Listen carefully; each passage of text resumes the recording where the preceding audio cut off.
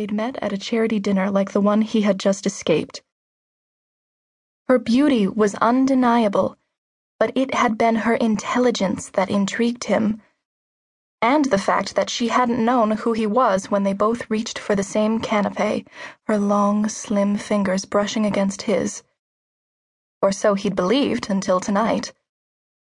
They'd played a little game where neither introduced themselves, deliberately hiding in a corner of the balcony outside the party room.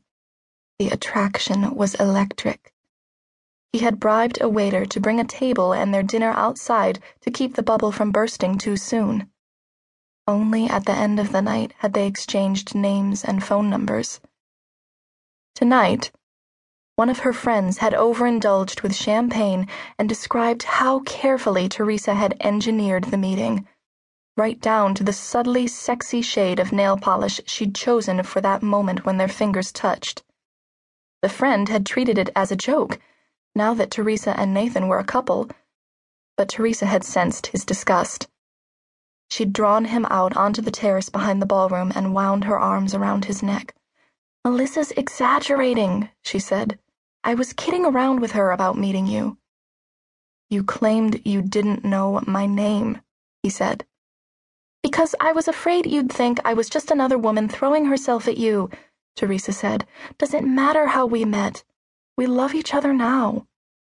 She stretched up on her toes to touch her lips to his. He put his hands on her waist to set her away from him. "You might have told me yourself." "I was embarrassed." A shadow of concern crossed her face. "You do love me, don't you?" "The first words you said to me were a lie," he said, wondering how many more were. He released her. "You can take the rolls home." She'd made a small sound of distress, but he was already halfway to the exit leading out to the anonymity of the New York City streets. Too many people said only what they thought he wanted to hear these days. He didn't need his lover doing the same thing. She could have told him about the ruse of their meeting, and he would have laughed about it. But she'd kept it a secret. Now he wondered whether she'd been after his money or his influence. His glass was empty, and he poured himself another one. The scotch was beginning to seep into his brain. "At this hour of the night, I'm betting it's a woman." Nathan looked up to see who the man at the bar was talking to. "I know what his problem is."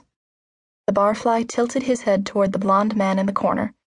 "He threw an interception with 5 seconds to go against the Patriots." The alcohol had lubricated the connections in Nathan's brain, so with that hint, he could identify the broad-shouldered drinker as Luke Archer, longtime quarterback for the New York Empire. You couldn't go anywhere in New York City without seeing his face on a billboard. Archer ignored both of them.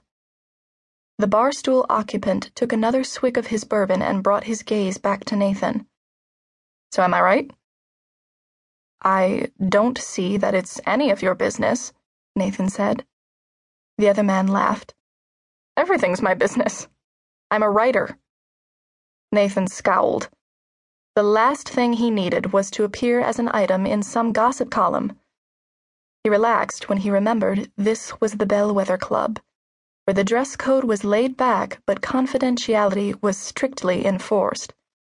A lot of high-level business deals got done within the thick walls of the club's tall brownstone. Probably a lot of government deals, too, but he wasn't privy to those. Didn't want to be. "What do you write?" he asked, to turn the conversation back on his overly talkative fellow drinker. The man's posture went tense. "Novels." "You're Gavin Miller." The quarterback spoke, a noticeable Texas twang in his voice. "I read your Julian Best books on planes. When's your next one coming out?" Miller stared down into his glass as he swirled the bourbon around. "My original deadline was 3 months ago." He looked up with a mocking smile. "I missed it. My deadline extension was today. Missed it too. Writer's block." "So, what happens when a writer misses the deadline?" Nathan asked. "The same thing that happens when a quarterback throws a